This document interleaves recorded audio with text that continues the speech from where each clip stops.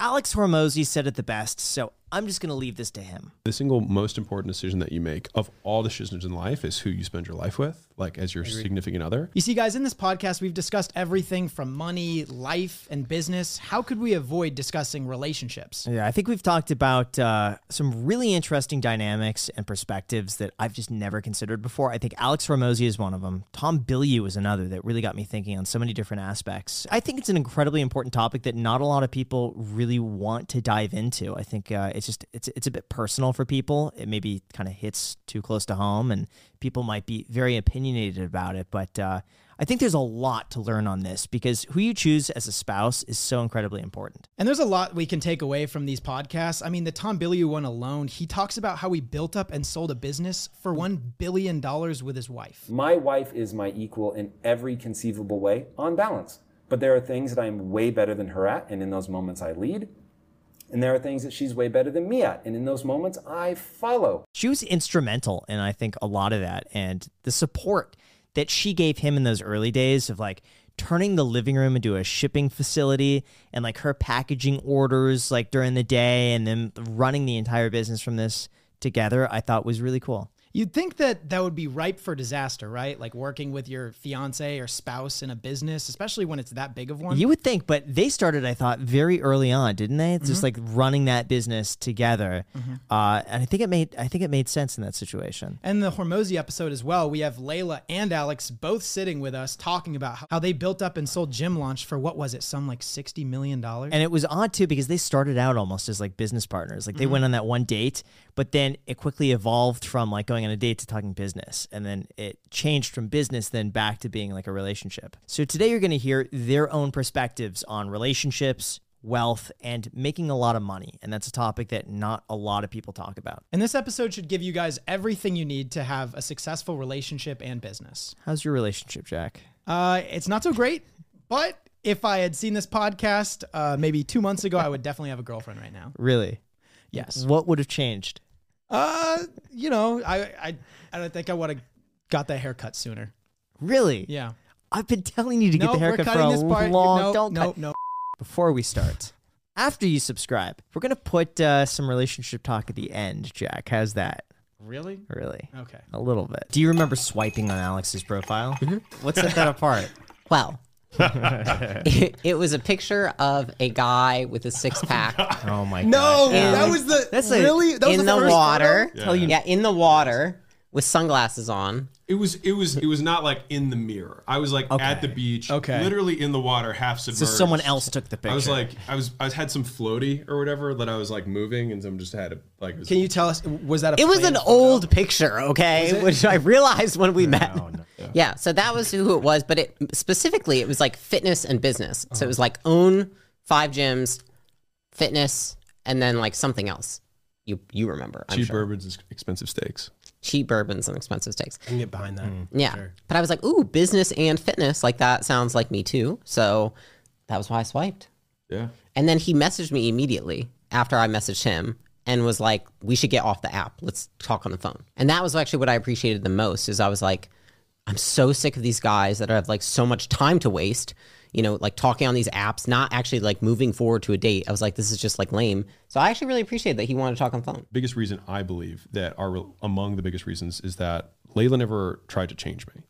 And that was something that I felt like was a constant in the majority of the other relationships that I had was like, you're here, I'm here, let's meet in the middle. And that's why I have such strong stances on compromise because I don't think you can compromise on you. You know what I mean? And so I always felt like I had to be less than or a different version of myself in order to like make the relationship work. And I also was in a season where like I just gotten out of a long relationship. So I was like, I'm not really bending the knee to anyone for anything. Like I'm not compromising. If you don't like my schedule, then cool. Like I'm not going to stop living how I live. And so she just kind of like oriented herself around me and it worked just amazingly well. And I got to do what I want to do all day, which is work. And it was great. How did you feel about that? Did you feel like you needed to compromise or bend a little bit to fit Alex? Or what was your side of things on that? No, honestly, I think we got really lucky because I was kind of always the same way, which is like, I'm not going to like be less of myself and like less ambitious and less career oriented for a man, because that was what typically they wanted of me. So I actually really liked the fact that he wanted to work all the time, because I was just finally somebody that didn't tell me like, oh, you need to go do your hair and look pretty. Like, it was someone who's like, yeah, you should learn how to do this. Like, let's build a fucking business. Like, let's do all this stuff. Like, I just loved that he believed in me so much. And I think most men that I had dated up until that point, I'm sure they believed in me, but I don't think that they wanted me to ever be any better than I was, because they were worried that it would be better than them.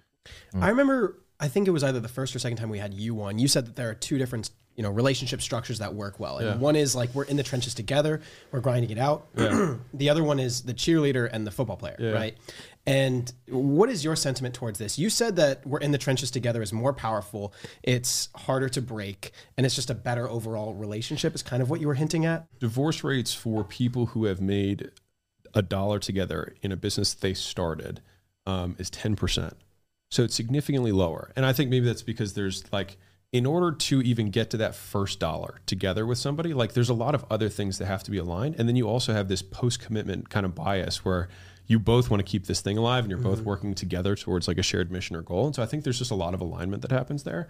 And there's also a lot of context. And so one of the things that I think happens in many relationships is that people get exposed to different stimuli and then they adapt to those stimuli and then they grow apart just because of the nature of just stimulus response, right? And so if you're both in the same business together, you're being exposed to the same stressors, and then you can grow together in the same direction. And I think, at least for us, that's been our experience, rather than having to like, we just have a shared mission and so we're on it together. I think it's something we were talking about the other day is, we were talking to a guy and he was talking about wanting an open relationship. And I come from the air of like, I'm not the kind of woman who's like, oh, my husband should never look at he never looks at another woman. I assume that Alex looks at other women because he's a man. Like, that is what men do. And that's like how we're wired. Like, we're humans, right? That's a human thing. And I think what I subscribe to is that if you want a relationship to last, then you have to create more reasons to stay with the person than to not, because there's always reasons not to be with somebody. Freedom, autonomy, you want to go bang other people, whatever it is, right? It's like we have all these human instinctual things that are pulling us in one direction. Can you create more reasons within your relationship to stay with that person? So if you work together, if you're on the same mission together, if you have the same values, if you both like fitness and nutrition and like all these things, those are all the arguments as to why you want to be with that person. And I think what happens in a lot of relationships, they just don't have much of an argument. It's like, cool, we like each other and that's it. Like, I could go 10 other people. And then there's nothing else in common. They're not on the same mission. They have nothing else to argue. So when things are hard, your mind is going to go, why am I with this person? It's like, I have a million reasons why I'm with Alex. If we ever have a hard day, it's like that the thought of exiting doesn't even cross my mind because there's so much overwhelming evidence as to why it makes sense to stay. Don't you think it complicates things to also be in business, that maybe now financially you have an incentive to stay together? I think it absolutely complicates things in terms of like, there are more layers to the relationship, but I also think that to the same degree they can compound and become even. You have more potential for disruption, but also more potential for alignment. So I'll say this, which is like me and Alex, when we were dating, we broke up for 6 weeks. Mm-hmm. And we talked about in the very beginning of our relationship, like, if we're going to get into business together and do this together, then we need to know what it would look like if we weren't together. Yeah. And so when we broke up, we both uphold our end of the bargain. Like, we were great partners to each other without being in a relationship. And so like, I look at it like this, which is like, if you have to worry about the exit, then you shouldn't be with the person. I don't worry about that with Alex. And like, we talked about this the other day. I was like, we would just do that again. You know what I mean? Like, it would be amicable. And so I think if you have to worry about what it would look like, oh, we're going to fight over money and do this stuff, it's like, then don't be with the person. It's interesting because I think that like the single most important decision that you make of all decisions in life is who you spend your life with, like as your significant other. And if you look at all the stats in terms of amount of time spent with people, like time spent with family basically drops off at 25. Like, it's very, very low after that. Time spent with siblings, same thing. Time spent with friends starts dropping off at like 30 pretty aggressively. And then the two that increase a lot for the majority of your life are time spent with spouse is number one.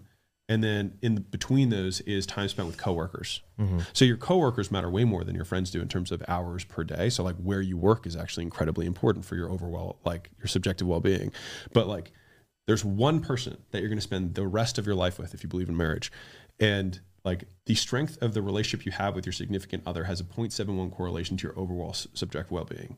So more than anything, how well you get along with the person you spend all your time with, which makes sense. You spend the majority of your time with this person. And so I think that if there's ever something to be obsessive over, it would be that. You saw that chart on Twitter, huh? Which? The chart, the X and Y, and then you have, it was Sea Hill basically a bunch of blooms. line Yeah. graphs. Who posted that? Sea Hill bloom. I believe that there are mainly 3 pillars to a successful relationship, such as shared values, Cool. shared interests, and just raw chemistry, right? Okay.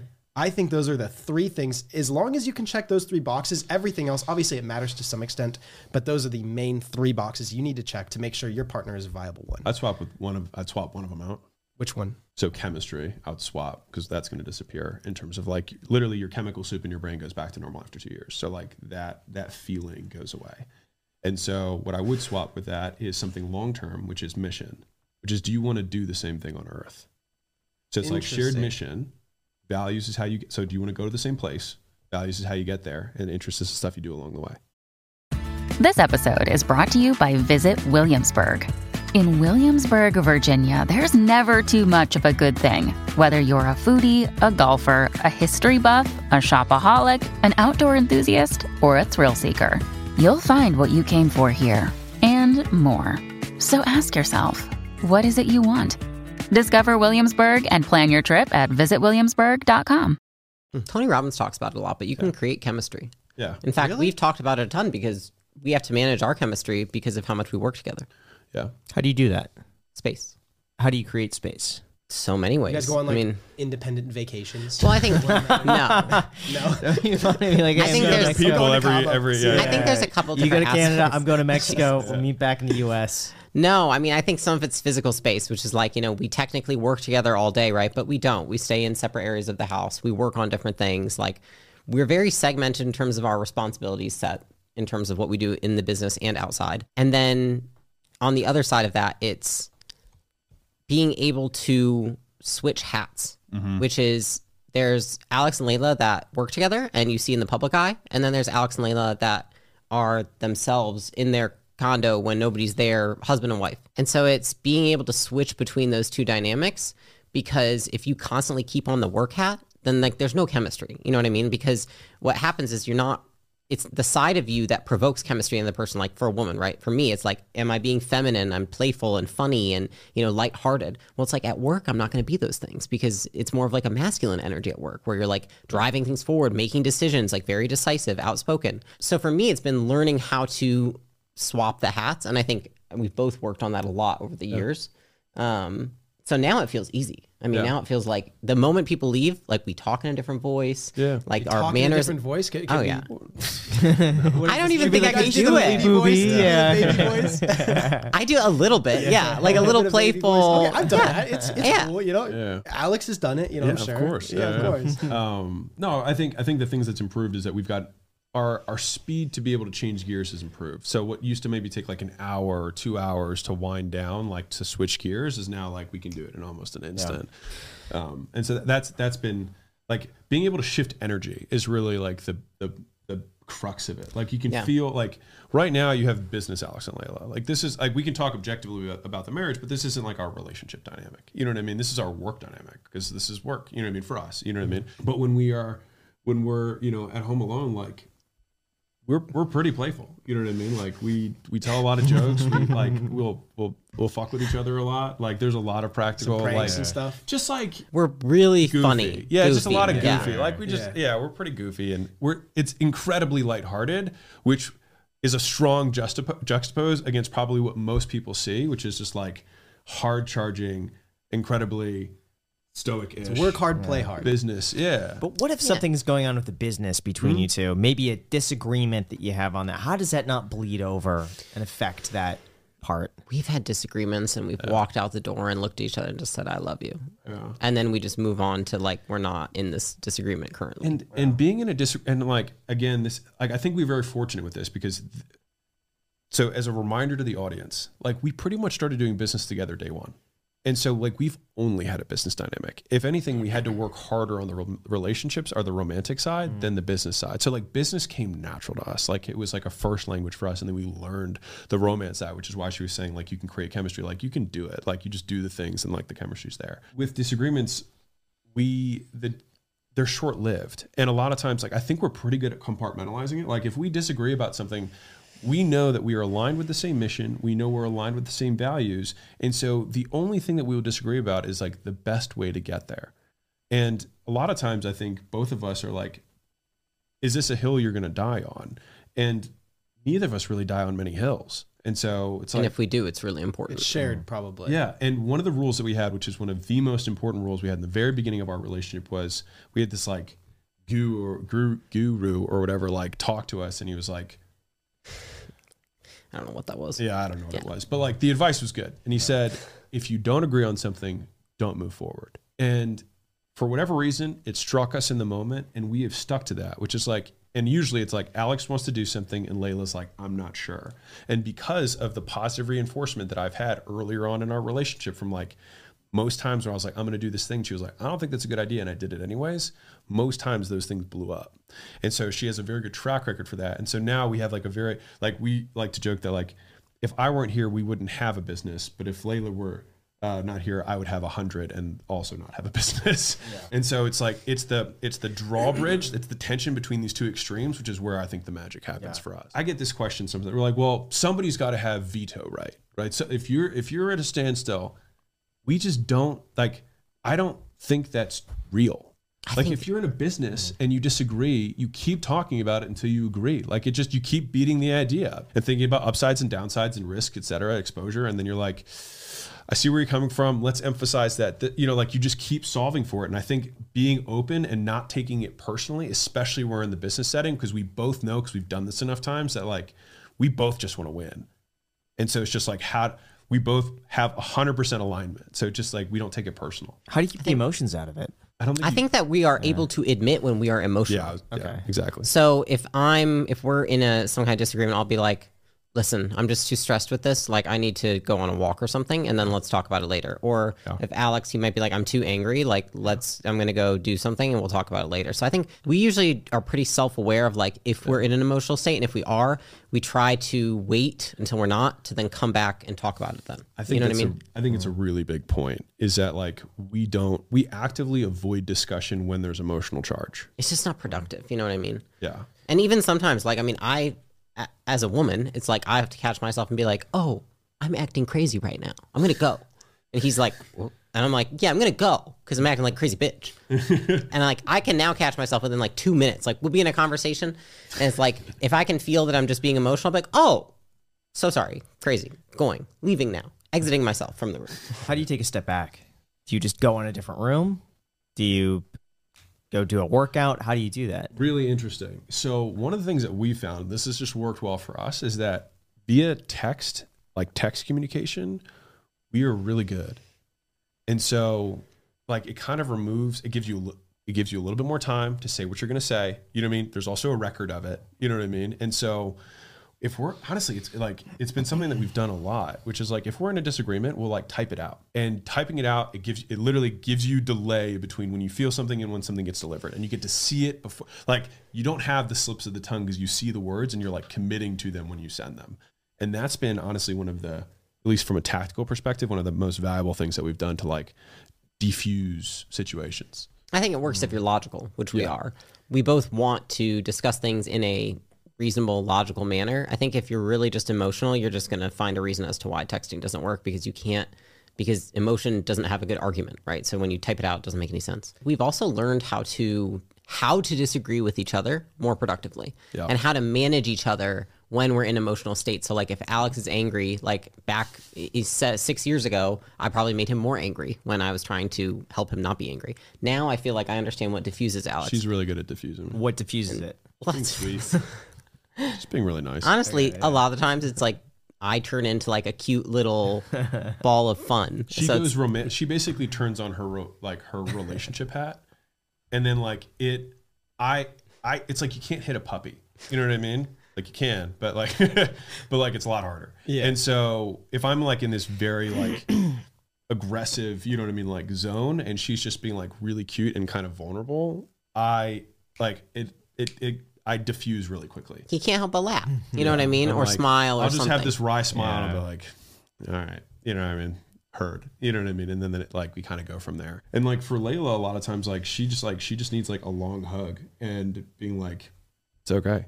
You know what I mean? Like it's totally cool. I just get stressed. He gets angry, I get stressed. Like she gets stressed, I get angry. And so for me, it's like, it's okay. Like you can feel this way and it's totally fine and normal. Yeah. When was the decision to get married? 11 months after dating, after our first date. Yeah, 11 months in. Yeah. It was. And we got married 6 days later. We had talked about it like a couple times up until then, I think. Yeah. It's more just like, we looked up one day and I think people in the business were asking us, they were like, are you guys going to get married? And I was like, I don't know. I'm so young, you know? She was 23.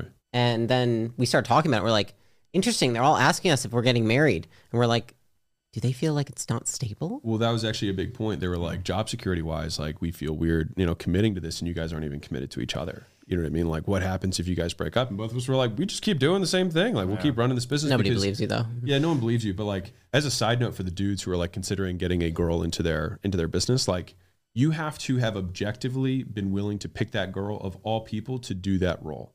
What I think happens more often is guys are like, man, I want to involve my wife in the business who doesn't really like business. And then they pull them in. They don't give them the respect because maybe that's not warranted because they don't have the acumen for it or whatever. And then they give them kind of a peon role, which that doesn't necessarily breed even more respect, so that they can be like, quote, involved. I think like the role has to be the role that you would pick for that person, even if you had no dog in the fight. Like if you didn't have the relationship, like if we weren't together, I would still want Layla basically running all the companies because she's great at it. It's why we do well. Strictly like merit. Yeah, it's 100% merit. And so like we just get the benefit of the fact that like we're also married. But like skills first, like the position has to be earned. So do you think the marriage was in a way to satisfy business partners? Yeah. And so it was the employees. Yeah. And then so I came back. Well, or go ahead. Yeah. I mean, I think it was a mix of things. I mean, I think I wouldn't say the employees are the reason that we got married. I think it was the sole reason we got married. I think it was just like, it just felt like it made a lot of sense. I mean, honestly, that's like what we came to is just like, this makes a ton of sense. Like we're running a business together. We're romantically involved. We're building this thing together. It looks like it's like blowing up. We're like, it just makes more sense to get married than it doesn't. Another day is here and you're ready for it. What to wear? Check. Breakfast, lunch, and dinner? Check. Planning for what's next and how to save for it? That's where Bank of America can help. For your financial to-dos, Bank of America has experts ready to help get you closer to your goals. Get started at one of our local financial centers or 24/7 in our mobile banking app. Find a location near you at bankofamerica.com/talktous. What would you like the power to do? Mobile banking requires downloading the app and is only available for select devices. Message and data rates may apply. Bank of America N.A., member FDIC. Did you have a contract prior to then in terms of what would happen if you guys split, like who owns what and who gets what or no? Well, I mean, we didn't have much, but Alex but the business was growing at that point, right? It was growing, but I think at that point, did we both have 50-50? Technically, the business was all mine at that point. Yeah, the business was yours at that point. Yeah. I just didn't even, it's so weird because like, I never even thought about that because like, literally what I detest is women who take things from men. Like when I won't tell that, but seeing that women are willing to take something from a man rather than start over and like get your, like, it was just never even in my mind, like a possibility. You know what I mean? Like I was like, I would rather jump off a cliff than take money from somebody. So I actually asked Layla to sign a prenup because I think I had like 250 grand or something squirreled away. And she was like, sure, whatever. And the fact that she was just like so effortlessly a yes, and I had actually asked a former relationship to sign a prenup, and it was like a big deal and very painful and horrible and whatever. The fact that she was just like, sure, no problem. When we were on the way to like get it notarized or whatever, I actually just tore it up and threw it out the window. I was like, we're good. You know what I mean? Like you've risked everything at every single point. You chose me and wanted to do this thing together. Like, let's do it. You know what I mean? And so my proposal, I didn't have a ring. I was just like, I think the actual question was, I think it would make sense if we got married. What do you think? And then here are flowers. Sounds like a very Alex thing to do. And so I handed her flowers, and then I delivered that. How much forethought did you give the wedding or the proposal in general? Was like from start to finish? Was it like a week, a month? Was it flowers? I mean, it's funny because like I say what I said earlier, like it is the most important decision, but like so this is countercultural, is that if you look at like the rom-coms, right, that are out there, there's usually like Mr. Right and then like the old flame from home, right? And then they have to like break up with Mr. Right to be with the old flame. But the reason they don't have like sequels for rom-coms is because then you'd have two people who are married and have no reason to be together. And so it would be a very boring movie that would just be like a miserable marriage. And so I actually think that Mr. Right, the one that makes sense on paper, that you have all the logical reasons to be together, is the person that Hollywood should be getting people to get married to. Because when the chemistry fades, you need to have rational reasons to be with that person. Because like when bad days come, and they will, you need to still be like, this makes sense, right? It still makes sense. When it doesn't make sense and you don't have the feeling, it's tough, right? And so I remember I was listing it out because when we were like in this one marriage discussion, I was just like, I mean, you have the cultural background, which is just a bonus. Like I never looked for like a Persian girl, but like the fact that she was great. So she understood kind of the cultural background of my whole family and whatnot. She loved business, which was awesome. And she loved fitness and like being active and eating healthy and working out. And like, that was pretty much the only three things that like were interesting or, you know, and she was kind, right? And like trustworthy, and she had character. And so I was like, I didn't see a world where there was a high likelihood that I would find somebody else that had all those things and had already sacrificed all these things to be, you know, to do this thing and had shown efficacy at being good at it. I was like, I just feel like it makes sense if we get married. And she was like, yeah. And so she said yes. And then I was like, all right, I guess I need to get you a ring. So we got in the car, drove to the jewelry store, bought a ring. We both liked the same one. So she got that, drove back, called the pastor. And I was like, when are you free? And he was like, this Wednesday. He's like, are you sure? This is fast. And we're like, yeah, we're good. And so the whole week leading up, it was 6 days from then until we got married. And she was like, who's going to chicken out? And what's crazy is that I had backed out of a wedding, which was really hard, by the way. Super hard. Yeah, expectations on both sides, like invites, all that stuff. But I thought I thought that I had commitment issues. But it was just that in my gut, I knew it wasn't the right person. And I think that was that's why I commitment issues. Yeah. It's just a lot of people haven't found the right person. Like if you don't know, you know, kind of thing. Yeah. And so it just made sense to do it. And so then we got married in the back of a church on a Wednesday night, with no family, nothing. There was like some local friends who showed up, like 5-6 people, and that was it. And to someone that's been dating someone else for, let's say, a year, 2, maybe 3 years, how do they know to make that final, like, you know, to tie the ribbon, to make sure, okay, you are going to be my spouse? What is the deciding factor in that to someone who's been dating someone for a while? I mean, I don't think that there is a deciding factor in this context of, I don't think everyone has to get married. You know what I mean? Like, I think Agreed. We want to get married, and like we both see ourselves like being with somebody, like we would like to have this marriage for the rest of our lives. Like that's something that we've communicated to each other.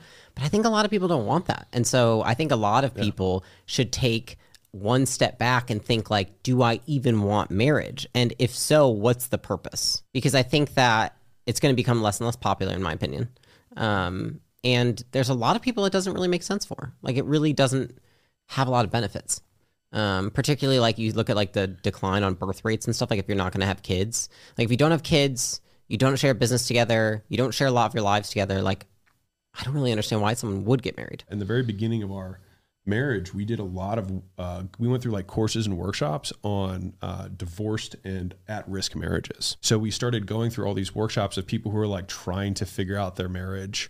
And we learned a ton of stuff about like how to communicate and like expectation setting and just a lot of really interesting things. And I think it served us well. So like highly recommend going through like divorce and like crisis marriage counseling type stuff. What did you learn from that? I think one fundamental thing that has to be learned in order to have a productive relationship with somebody of the opposite sex is like how men and women are different, like how our brains work differently, how we think differently, how we receive love and affection differently or respect. And I think that teaches you how you can't treat your partner like you want to be treated. Yeah.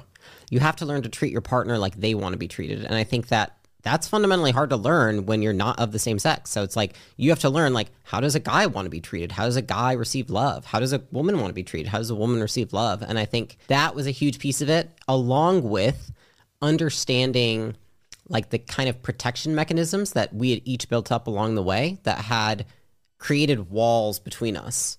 And I think that those walls took a couple of years to probably come down, maybe 2 or 3. Because like, I know for myself, like, over the years, like you build up walls that keep you from getting hurt, but they also keep you from getting super close to somebody. And I think everybody has those. It's completely normal. And you shouldn't wait to find someone to, until those walls are down. I think it's, you learn how to take them down with your partner. Yeah. And so it's like you become aware of them yourself, and then you explore that with your partner. You talk about it openly, and then you talk about how you're going to work on it. And I think that being able to communicate those few things with each other was huge for us. Like, I used to be very cold, and I wouldn't tell Alex anything that was on my mind. I mean, I was extremely closed off, and that was really tough for me and for him. And for me, one of the things that I had to work on the most was learning how to just communicate what I was actually thinking and not be so terrified that he would judge me or, leave or mad at me or anything. Because just for some reason, I always was like used to doing things on my own. And so feeling like I could even tell somebody else how I was feeling about anything was like so incredibly overwhelming for me. And now it's normal. And I can, if anything, it's like maybe 5 minutes of me not telling him, but it used to be weeks. Days. Yeah. What do you think you had to work on? It's great. Nothing. I think my temper has gotten a lot better. That's a big one. My temper's gotten a lot better. Because I think what it was is like if Alex would get angry, then Layla would recoil. Yeah, it was like, and then it was not a productive relationship. So you worked a ton on understanding like anger didn't work with me at all. Very true. Like I would just get more aggressive, and then she would just shut down. And so I just had to create more space and learn how to okay, this is what we want to do. These are the values. That's why it's like the mission, values, interest is so, at least for us, is so important. Is like, if we're aligned on these things, then it means that all we have for 9 times out of 10, it's a miscommunication. Like 9 times out of 10, it just means like, I took something that you said the way that you probably didn't intend it. So let's just break down what you said and how I took it. And then she's like, I didn't mean that to disrespect you. I was like, well, when you say this, I was like, this is what I hear. She's like, I did not mean that. And so I think over time, you just know that there are trigger sentences or whatever that I'm like, I could probably work on this, but it'd be a hell of a lot easier if you just don't say that. And I will also concurrently try to work on it if it slips out. I think we have so much ability to influence our partners, and we have to be careful with that. You know what I mean? Because it's like, I only want to encourage Alex. And I'm sure Alex only wants to encourage me, but we can say things and not know that we're discouraging the other person just by our behaviors and our actions. And is it our full responsibility? No, but it's definitely helpful if you know how to positively affect that person rather than negatively. And I think a lot of people in relationships actually negatively impact their partners more than they positively do. And that's why people break up, because if they look at that area of their life and many other areas, they're negatively impacted once they get with that person. It's like they look at the time they got in the relationship, it's like health, wealth, all these friends, everything. And it's like, it all goes down versus, for us, it all went up. I had a mentor. So you asked the question way earlier about how do you know if it's the right person? I don't think there's a one fits all, but I asked this to a coach that I had at the time who was kind of basically helping me deal with the anxiety that I was going through when all that stuff was happening. And he was like, just look at your stats. That's what he told me. He's like, just look at your stats. He's like, how are you fitness wise? I was like, is it up or down being with her? I was like, well, she goes to the gym all the time. She does all the meal prep. It's up. I'm definitely better because she's there. He's like, all right, well, what about the business stuff? And I was like, well, she makes me money. And he was like, has any other girl made you money? And I was like, no. And he's like, well, that's a plus, right? And I was like, okay. And so, we just went down the line of what are the things that matter most to me, and are they pluses or minuses? And all of them were up. My stats were up since I've been with Layla, and I never really thought through that. And I was like, oh, this logically, I'm better for being with her. And so it was also how's your headspace? Are you more, you know what I mean? Or you feel like you're becoming a better version of you or a worse version of you?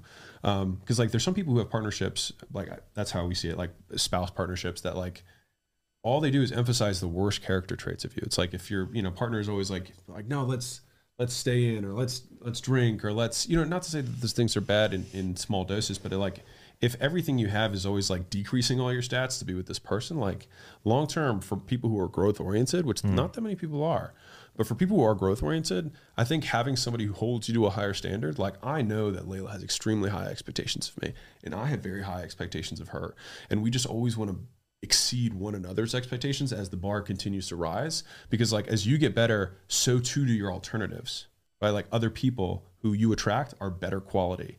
And so we both want to be in you think about it this way, a voluntary relationship. Like, of all the people, I still want to be with you. And that, like, because what happens is a lot of people, one person grows and the other person doesn't.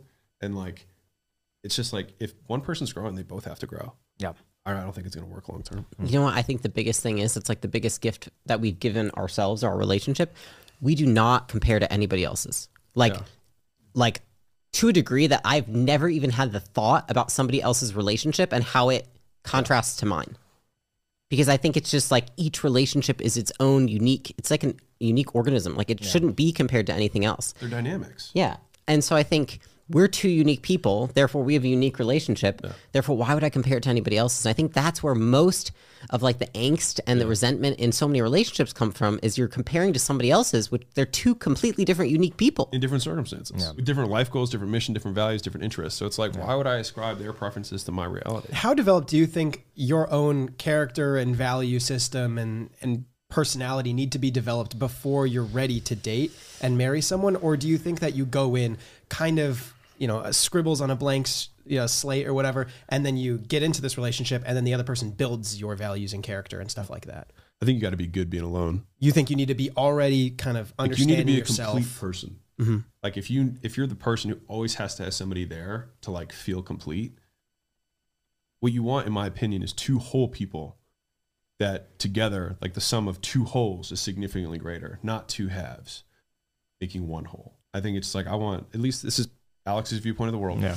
Well, I think we choose what we are dependent on each other for, right? Like there's a lot of stuff I depend on Alex for, and there's a lot of stuff he depends on me for, but it's chosen. We could do it on our own if we didn't have each other. You know what I mean? Versus there's some people it's not chosen. It's like necessary. And I think that's when you have issues. Yeah. That makes sense. It makes it seem much more voluntary than just like feeling compelled to join a relationship because of something you need from the other person. 100%. Right. It's like, I mean, this is a voluntary, these are voluntary relationships. Like, and we want to set ourselves up for success, which is like, don't need anything. Yeah. Could you imagine something like more beautiful than two people who don't need one another, who just choose to be with the other because they prefer life together? Like that in my mind is like, and if you continue to prefer living life together, then you don't need any outside anything. But wouldn't you say that it also takes a lot of dating experience to know what to look for and what you like and what you don't like? I think dating experience or education, you know what I mean? I think like for me, like I read Tony Robbins, was it Unleash the Power Within? Yeah.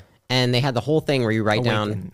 Yeah. Was it Awaken the Giant? I don't even know what that's it. Which one it was, right? But it was like write down everything, non-negotiables of what you would break up with someone for, and then the characteristics. You're looking at this whole thing. Yeah. And I had this whole exercise, and like I didn't have a ton of experience, like in depth. I mean, I'd had good significant relationships, but like whatever, you're young, right? I'm like 20 something. But I had read that book and I was like, I trust that this person knows what he's talking about. He has seen enough relationships. If I do this formula, I feel like it will pan out. And when we were talking about getting married, I was like, listen, I remember thinking, I was like, Tony Robbins said that if you do X, Y, and Z, you pick like this, which we did, and then you go like this, and like you can work on pretty much everything else as long as you get the fundamentals right. Like basically get the fundamentals right of like matching your expectations and non-negotiables of what you're looking for in a spouse, and then everything else you can create. One of the things that I think has been really important for Layla and I, at least, so Warren Buffett was in front of a crowd of college kids, and he said, so who here, I get asked all the time, what if you could only have one character trait that you would look for in a spouse, what would you look for, right? And people are like, brains and beauty or character, loyalty, right? And he's like, you don't want any of that stuff. He's like, you know what you want? Low expectations. He's like, that's how you create a marriage that lasts. And like, he was being incredibly serious, but also tongue-in-cheek at the same time. But I think part of that process, at least how we approached it, was that we were probably the least Hollywood version of a relationship. You know what I mean? Like, we un-Hollywood everything. It was very much like, does this make sense? Right? And I think because of that approach, big picture, neither of us came in expecting the other person to save us. You know what I mean? Like, I don't need you to make me happy. And I think that's where the whole person comes in. Like, if you're like, I'm happy doing what I'm doing, like I don't need you. I prefer it, but like I can continue to live my life and the other person can too, then the expectations are significantly lower from the other person, which is why, like, this is again me talking for me. Like, the fact that Layla never tried to change me and still hasn't throughout our whole relationship, I think is one of the biggest reasons why, like, we've been good. Cause like I resist anyone who tries to change me very hard. Like her point earlier about like no rules, like I hate rules. Like telling me I can't do something, like there's nothing that drives me more mad than something like that. Yeah.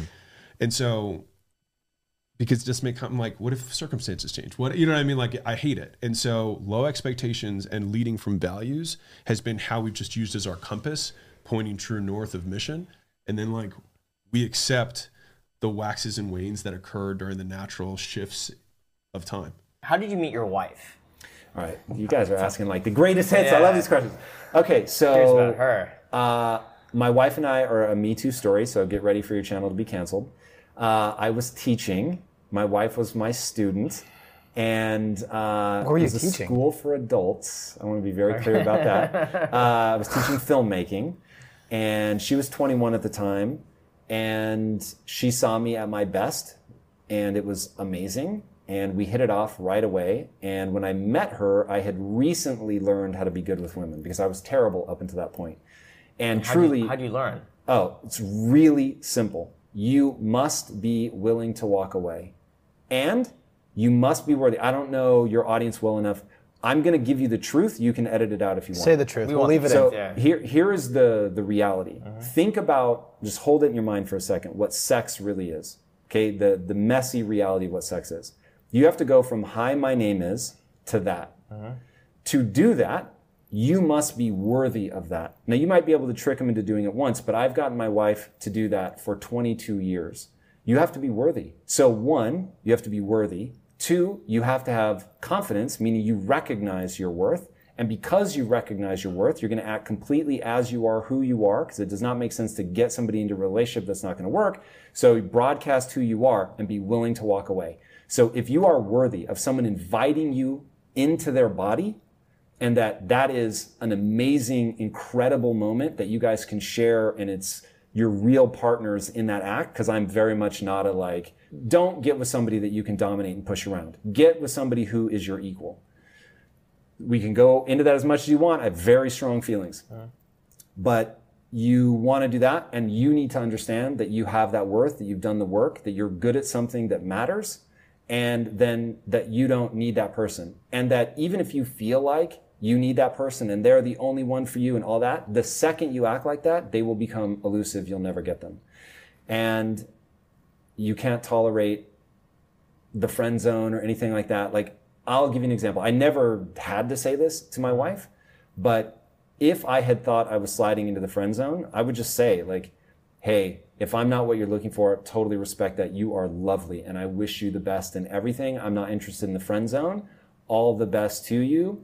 And, you know, if I can be a reference or whatever, let me know. But this is where we part ways. And at that point, and I am very good at this, I would flip a switch in my mind and I would never think about that person again. You have to. How long did it take you to develop that sort of mindset, though? 23 years. Really? And what was there an event or an inflection point where you're like, oh, got it? If you want to get good at something, find somebody who's already good at that. Go to them and ask them, what do you do? Beg for the absolute truth, and then when they tell you, believe them. I went to George Leonardopoulos.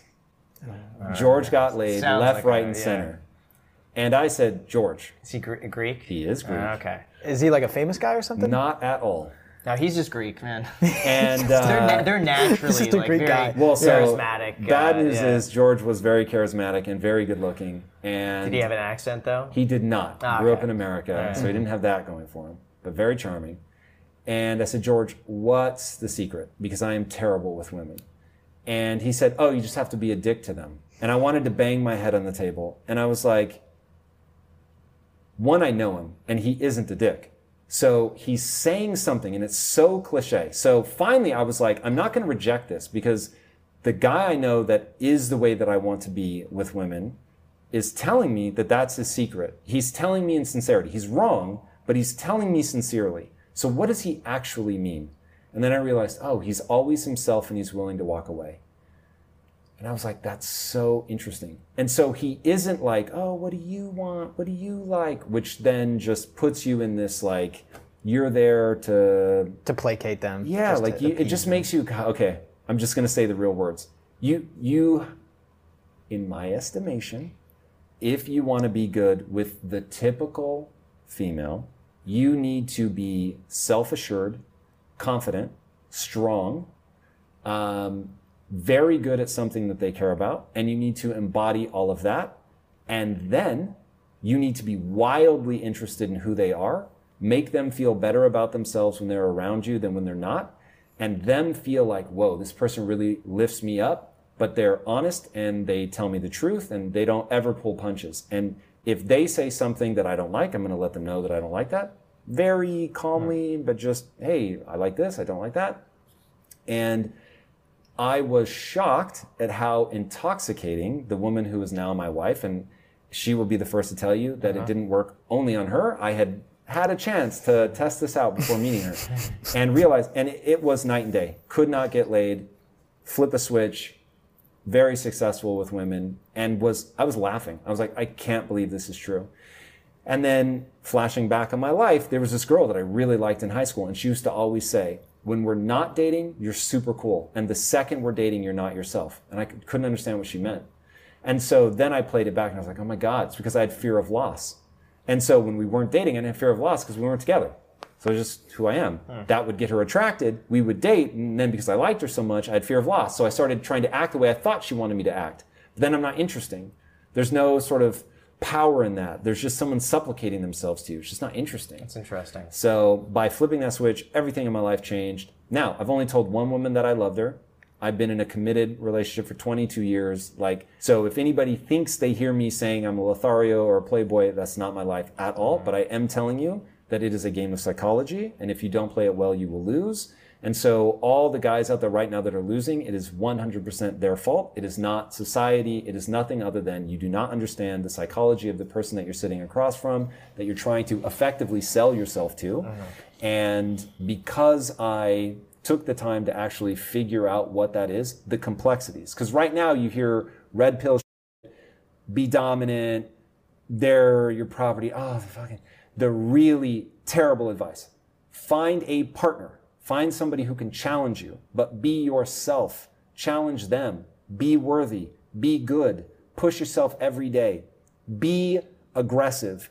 Be hardcore. Try to take up as much space as you can. Try to mansplain anything that you're passionate about. Don't be hesitant at all. And then shut up and make sure that you're giving them that space and you're drawing that out of them and you show how much you respect them and how interested you are in them, and find somebody you actually care about so that this isn't a game. And then just be open and honest, and it's incredible. My wife is my equal in every conceivable way on balance. But there are things that I'm way better than her at, and in those moments I lead.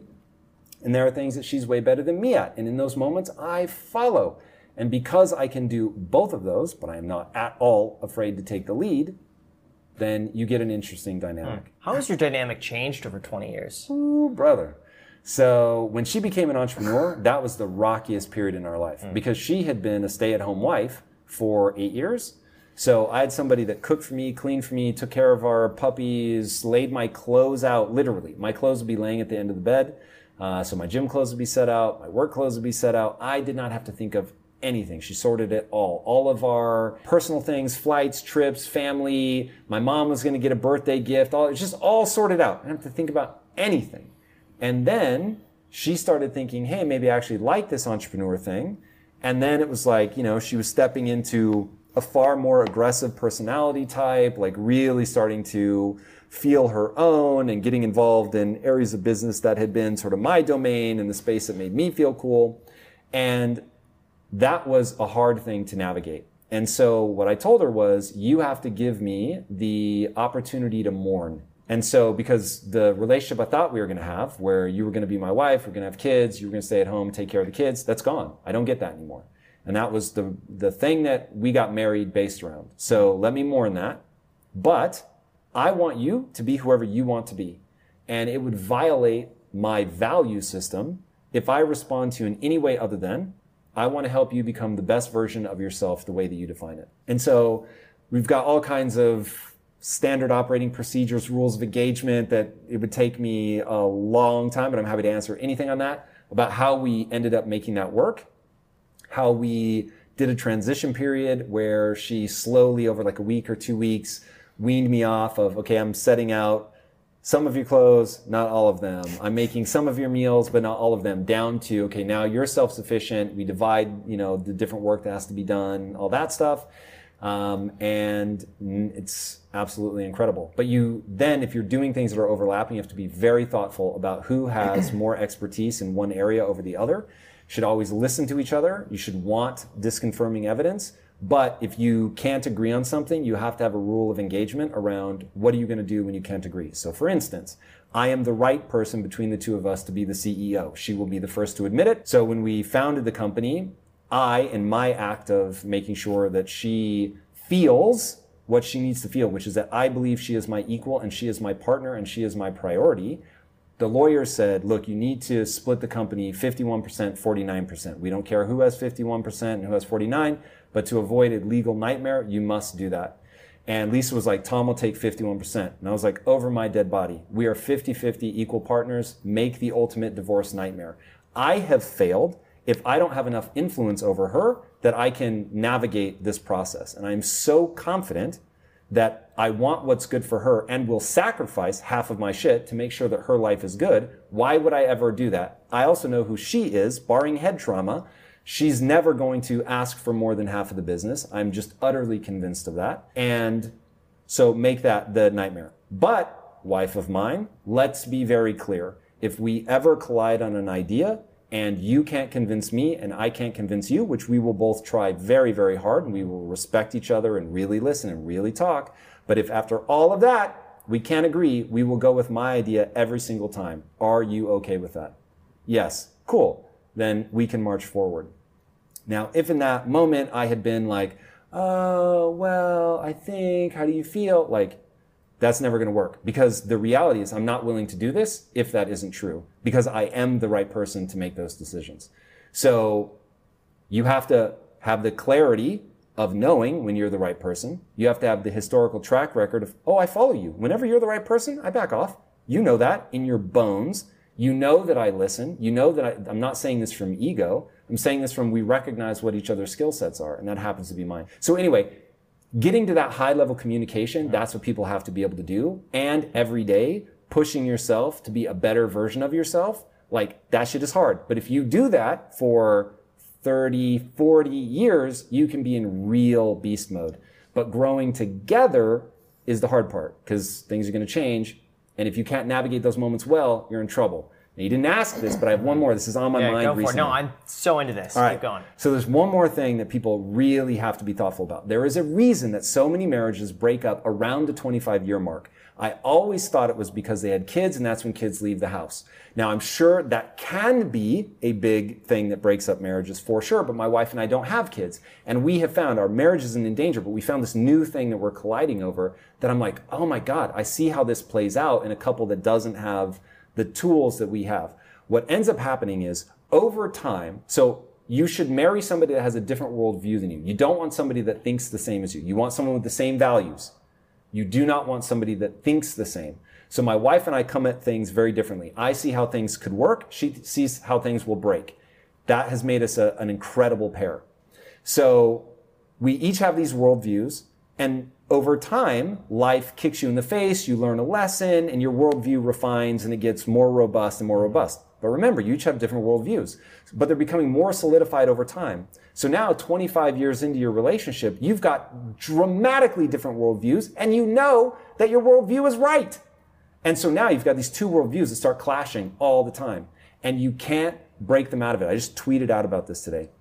You have to be very careful. You can't want people to think the way you think, because otherwise your worldview will solidify and it will become a prison. And so what happens is life teaches you the way you approach the world is right. The way you invest is right. The way you run your YouTube channel is right. Look at all your success. Now imagine that going for 25 years. Now you're just like, I'm right. Like, I don't know, what do you want me to say? Like, this works, man. All my success, everything that we've done, it's right, it's right, it's right. But you have different worldviews and you both believe they're right. So unless you are hungry to find that area, oh, okay, I can't argue from the place of I'm right and you're wrong. But we both have to argue from the fact that I believe I'm right, I feel right. And getting my solution my way will yield what I want. And the same is true for you. So now we're colliding over something where It's not that you're wrong. This gets very complicated. You can't even see what I'm thinking and feeling. You hear all the words, but you don't see the world through my distorted mirror. You see the world through your distorted mirror. So I can't see what you're saying because I don't see the world through your distorted mirror. So now you have to go, oh, okay, we're both smart people who love each other. We're colliding. We each think the other person is crazy, which is why you're getting upset. Because you think, wow, how can you live life like that? It's so ridiculous. So you're like, okay, at this moment I have to say, even though I really, really believe that you would be better off doing things my way. Like, I can steel man your argument. I can tell you what your argument is. This is not confusion. Even though I can do that, I think you're crazy. And I don't want to do it that way. You have to have a rule of engagement for how do we approach this problem. And this is where most people break. Because in that moment, you're going to have to do something suboptimally. And your marriage has to be the thing you want to protect the most. Because oftentimes my wife and I will collide over something around the business. So now she could be fucking with millions of dollars. And I have to be willing to lose that money to protect my marriage. Because I'm going to have to compromise to some point on certain things. It gets complicated because I know that first thing I said, if we disagree, it's always going to be my idea. But hey, you've got to contextualize. If you're beating someone to death all the time, like, you're just going to demotivate them. So even though by agreement I could, it's not wise. I don't want this to get too complicated.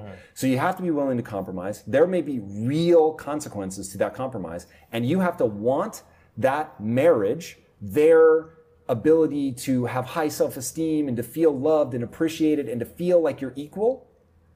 You've got to want that for them so badly that you will compromise on some of the things you want, and they have to be willing to do the same. If you can do all of that, it's everything, man. Because there are going to be moments where, I will just tell you, a person loving you and going to bat for you and being there for you in the ups and the downs and helping you think through the hardest problems and not judging you when they see you at your worst, that is so much better than money. There's nothing, I've tried it all. There's nothing better than that, at least if you're hardwired like I am. So my understanding is that for conflict resolution between a married couple that's been going on for a while, the best thing is to acknowledge and to be mindful that there is a distorted window for yourself and for the other person. Absolutely critical. There is no objective right and wrong, which we can get into. I'm going to give you a quick hypothesis. I'm not sure I'm right about the reason yet. I know I'm right about the symptom. I don't know if I'm right about the cause. There's a guy named Donald Hoffman who believes that all of the world is basically a computer interface. And if you think about reality as being the electrical switches that are either on or off, that's the reality of a computer. That's the reality of sending an email. That's the reality of playing Grand Theft Auto.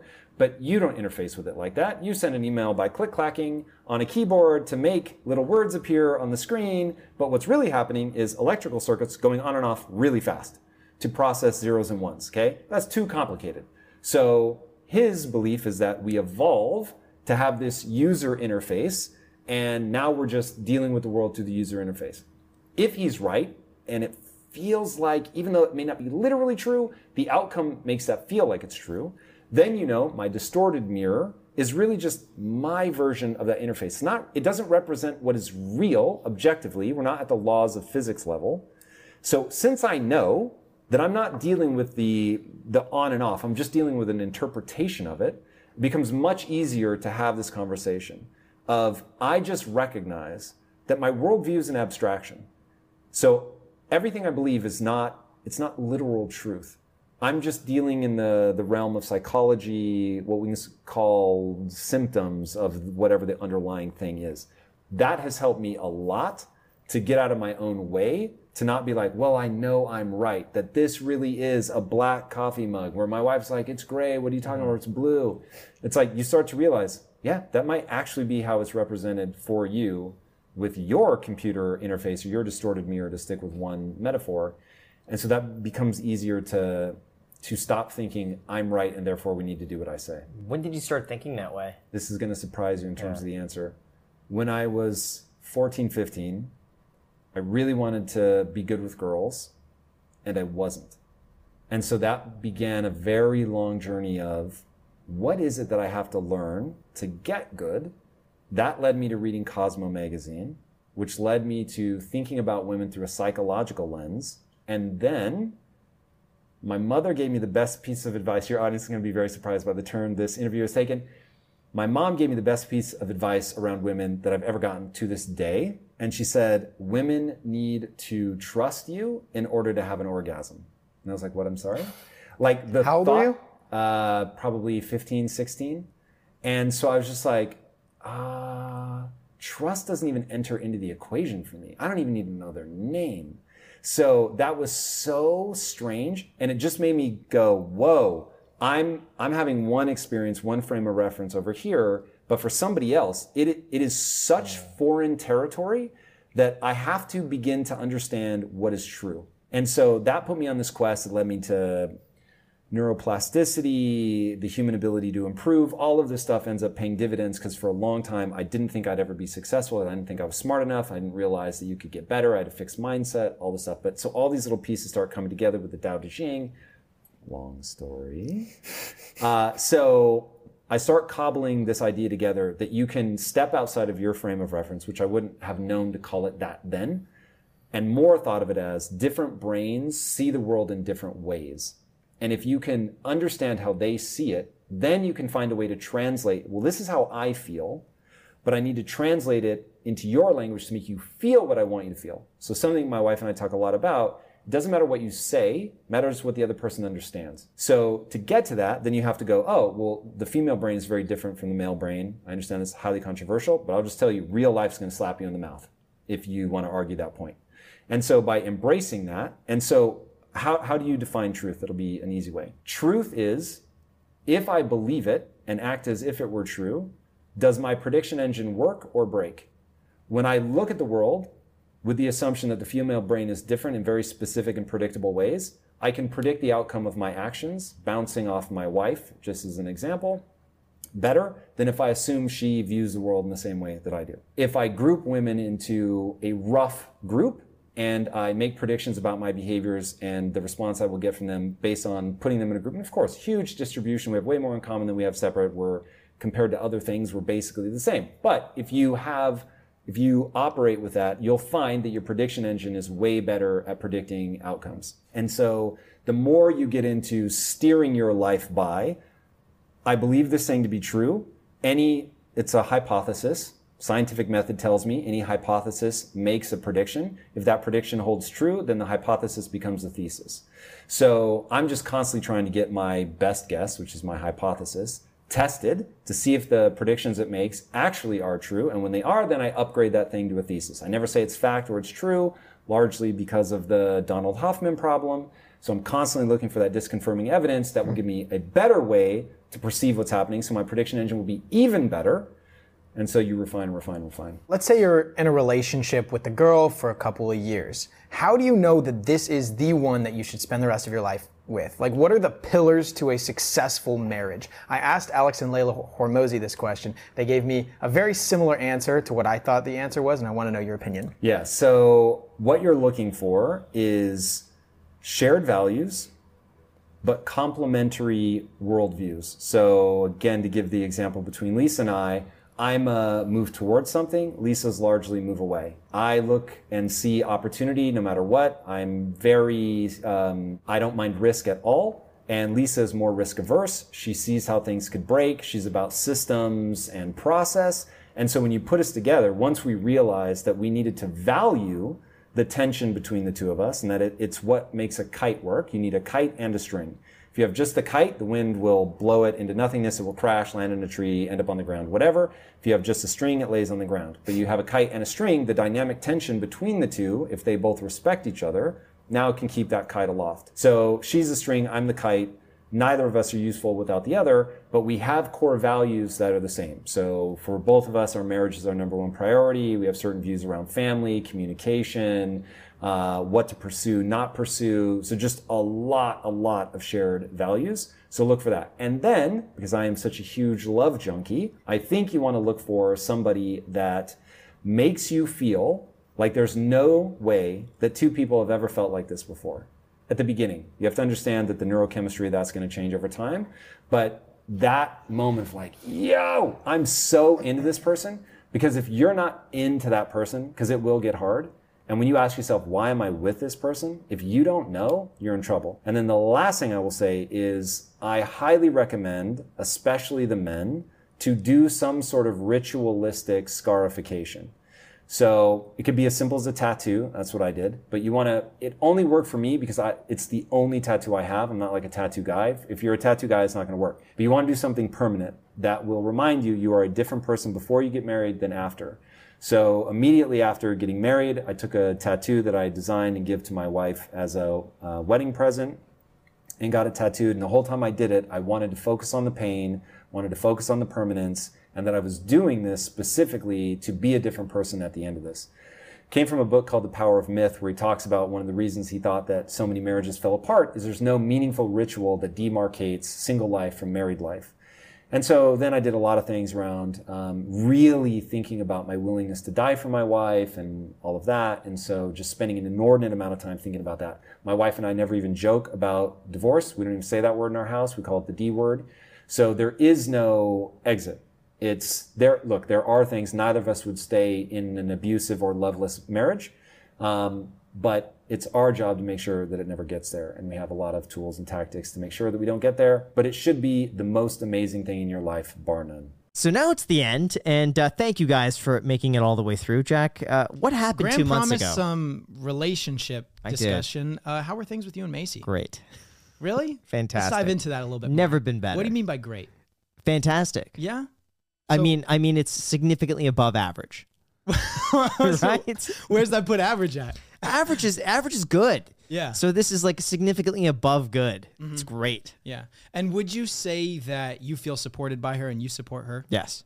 What is the one thing that sticks above all else about Macy that you just love? Very caring. And I think selfless. I think selfless is a good word for her. Thanks for tuning in. No, come on, Jack. Okay. What happened 2 months ago? You said 2 months ago? You said you wished that you got a haircut sooner. No, yeah, I mean, that was just a joke. I was just riffing. I mean, realistically, I think I look better with the longer hair, and I've had more success with longer hair than I have with shorter hair. So I don't believe it. Well, what is I there don't to believe not believe? you had You're not long, present. You had, You're not present when I'm going on dates. These Maybe I copious am. amounts of dates that I go where on, are the dates? How many dates are you going on? Not a ton. Enough to, Do you actually see a difference between long and short hair? Yes. How? Yeah, if I cut my hair short, if there's any girl I'm talking to at that time, they're just like, I just liked you better with the longer hair. Are you serious? Yes, I swear. Do they they leave or what happens? No. Did they leave me? Yeah. They're like, hey, come back. Sorry, I don't know what happened. No, and just like, no, they just like they'll flat out say it. Yeah.